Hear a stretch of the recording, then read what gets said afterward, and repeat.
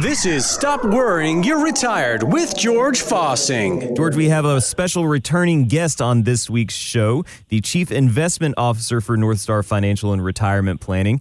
Jim Pritchard joins us. What are we talking about this week, George? Well, it's all market-driven. Jim and his 40 years of wisdom and experience out there always tap into his knowledge base and always brings good stuff to the table. So, hey, Jim, let's, if you could, let's just maybe talk about 2021 so far. What are you seeing and what are we looking at? Well, 2021 has been actually a pretty good year so far. The stock markets are up pretty good. The bond market, however, had its first positive month of the year in April, but it's still down about 3.3%. That's the Ag Bond Index. Right. So we have a mixed bag. There's a lot affecting it. Of course, the COVID stuff with the resurgence in some areas, that's a concern. The economy, though, has been doing great, and the Fed just recently came out and said that the economy's on a good track, and they're going to keep priming the pump, so to speak, with low interest rates and buying back what they call assets, which are really bonds. The Fed's been buying back about $120 billion a month in bonds, and they're going to keep doing that. And because they do have some concerns, one of which I just mentioned is COVID. They have a slight concern of inflation coming back, but Jerome Powell, the Fed chief, just actually said in his comments that they're not really worried about inflation. What we're seeing now with prices coming up in some areas is because they had dropped so hard starting last March. Right. There's a lot of noise there for the last couple of weeks, month on interest rates and inflation. It seems to have diminished. That has diminished, and the Fed, when they come, everybody waits for the Fed to make these announcements, and Powell had a speech. He just kind of eased the tension on interest rates and inflation. They're going to, like I said, they're going to keep interest rates low for as long as they deem necessary to get the economy back to where it was before the pandemic and keep it on a nice growth tack. And inflation, which was worrying, I guess it wasn't worrying the Fed at all. It was worrying a lot of analysts, like Wall Street analysts and economists. And the Fed made a statement saying that they're not worried about inflation right now. So, you and I were talking last week about the difference between perception out there, volatility, and drawdown. And you made some I believe, there was some pretty interesting observations with that. Can you share that? Sure. Ever since I've been in the investment world, and that dates back to pre-1982, the investment world looks at investment risk by a standard deviation concept. And, I think we talked a little bit, George, about standard deviation. You learn that in statistics class in college, and it was kind of a rough concept at first. And then I just thought about how I had run track in high school, and my times were just all over the board. One day I'd be really good, the next day I'd be really bad. And so then I started thinking about that. Yeah, that's the volatility of my track times. And that helped me understand the concept of standard deviation. But to get back to the point, they've measured risk in the investment markets by that concept. So standard deviation can be the variation up and down in a set of values. So they're talking about risk being to the upside and to the downside. Right. When we talk risk, what do we all talk about, right? We always talk about downside, right? Yeah. Who's going to be arguing about a pot? Yeah. The customers don't want to lose money, right? They don't want it to be volatile to the downside, but they love the upside. I mean, what customer ever came in and said, "Hey, George, you earned me too much money that last month"? I didn't like that. Have. You want to limit your upside. So my thought, and I hope it's catching on across the investment world, is that the downside is really what you measure for risk, and by that, what we like to look at is the drawdown. So that means from the peak of a recent peak of your investment price, the value of your investment, to the trough or to where it goes down. How far down will your investments go, or are they expected to go, or have they gone in the past? That's what you really want to look at, as opposed to downside and upside. So we call that drawdown, and all the managers that we look at are measured from our standpoint by what they've done in the past as far as drawdown and how they're going to manage that drawdown in the future.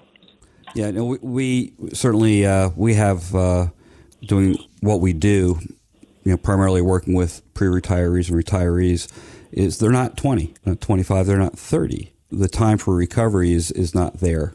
Also, the need for the retirement accounts might be, or they want to start drawing from it too. And for most people out there, they've never had more money in their retirement accounts than they do today. So when you're talking about an account that's $100,000, and when you're young, and it's down 30%, you go, well, it's $30K. You're at a point where you've got $2 million, and you watch it, the value of the account could down by $600,000. I'm sorry. I mean, I don't care who you are. You're just looking at the numbers a little bit differently, and there's a pain threshold. Jim, Zach, and I always talk about that.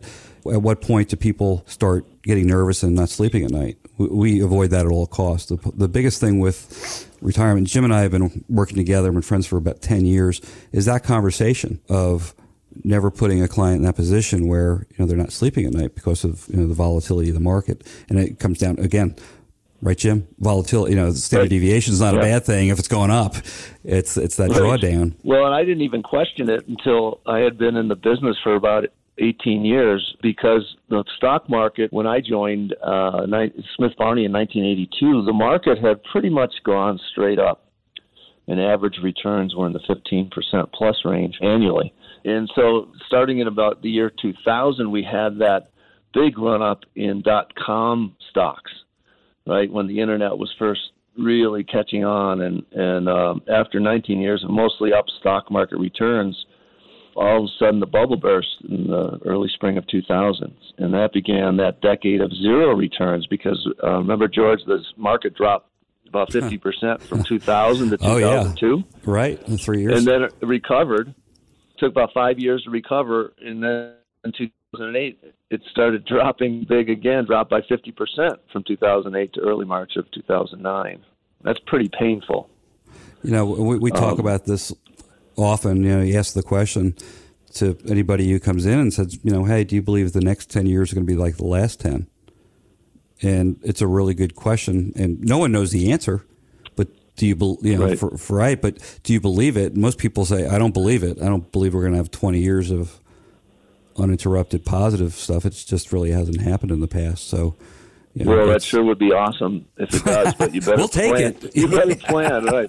And a lot of people forget. I mean, you talk to people and they've already forgotten that they lost half their 401k money in 2008 and early 2009. But that's really not how you want to manage your money. So picking managers that have that as their number one priority, to not have that big drawdown, is really important. Mm-hmm. And again, one of the battles out there for folks is that acronym, I think came out a couple of years, is the FOMO, the fear of missing out. Everybody wants to participate while things are going well. Who doesn't, right? You don't want to be left on the sideline. But is your risk different than your neighbors? You have to make your plan and stick with it. Going back to my analogy of my high school track times, when I was a kid, I didn't realize how important sleep was to your performance or even your nutrition, what you ate the day before or the day of. And so then once I learned that, I had to start planning for that. And it's the same in the investment world. If you make the plan and you know that could happen, don't put your head in the sand and realize there could be a big drop. And if there's a drop, you want to make sure that you're prepared for it and that your investment advisor sets up your portfolio to minimize that drop. Right. Yeah. I mean, I forget what it was. I think it was close to 25, maybe 30% of stockbrokers got out of the business by 2009, just attrition, because they were absolutely, people were just distraught, watching their portfolios drop by half, and people just left in droves. They couldn't take it anymore. It's almost like a disservice for folks out there that the brokers were pulled into a world where they put their clients at so much risk, just thinking the party would go on forever, not having that conversation and saying, listen, are you okay if the S&P goes up 20 and you get 12 to 14? Well, yeah, but the benefit is, the market's dropped 40%, you'd be down 8-9%. Oh, yeah.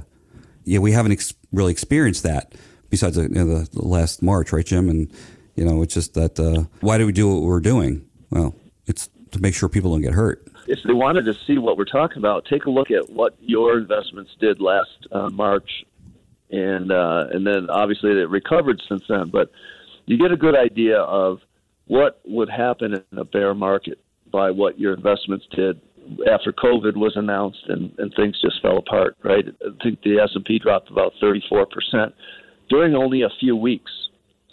So if you compare what your investments did during that time, you can get a good idea of what would happen if markets drop big again. And so if you have a real volatile investment and that's not something that you want to have happen to you, losing 30 to 50% in a bear market, I guess it's time to look at making some changes. There's some great managers out there now that when those markets drop, they actually make money because they've got it figured out how to earn money in a bear market. Well, that kind of view, like Jim was just mentioning about what it looked like last March, George, isn't that the same kind of view that you provide for people when they come in and you do a stress test on their portfolio that shows them this is what your investments look like if we do go into a bear market? Well, yeah, and basically we look at a lot of folks out there, their models are just buy and hold, or we call it buy and hope. To ride things out, and some people just don't want to go through that kind of exposure. Jim's responsibility to the North Star clients and to what his job description is to find these fund managers and build a North Star model that encompasses we're not dependent on any one, but a combination of that matches what folks are looking for with that downside protection and such. It's not static, by the way. The world is constantly moving, and Jim's constantly looking for different ways to address where we are today and adjust these models out there. He's done an excellent job. We're so proud to have him on board here using his experience. So continue to do a great job, Jim. No pressure. Oh, man.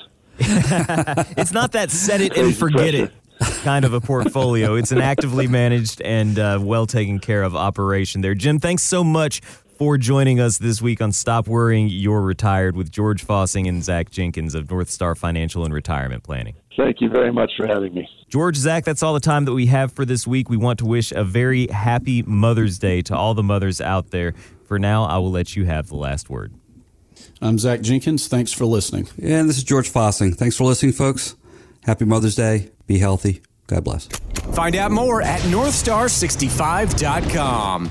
Advisory services offered through Delta Investment Management, LLC, an SEC-registered investment advisor. Investing involves risk, including risk of loss. Any comments regarding safe and secure investments and guaranteed income streams refer only to fixed insurance products. They do not refer in any way to securities or investment advisory products. Fixed insurance and annuity product guarantees are subject to the claims-paying ability of the issuing company and are not offered through Delta Investment Management.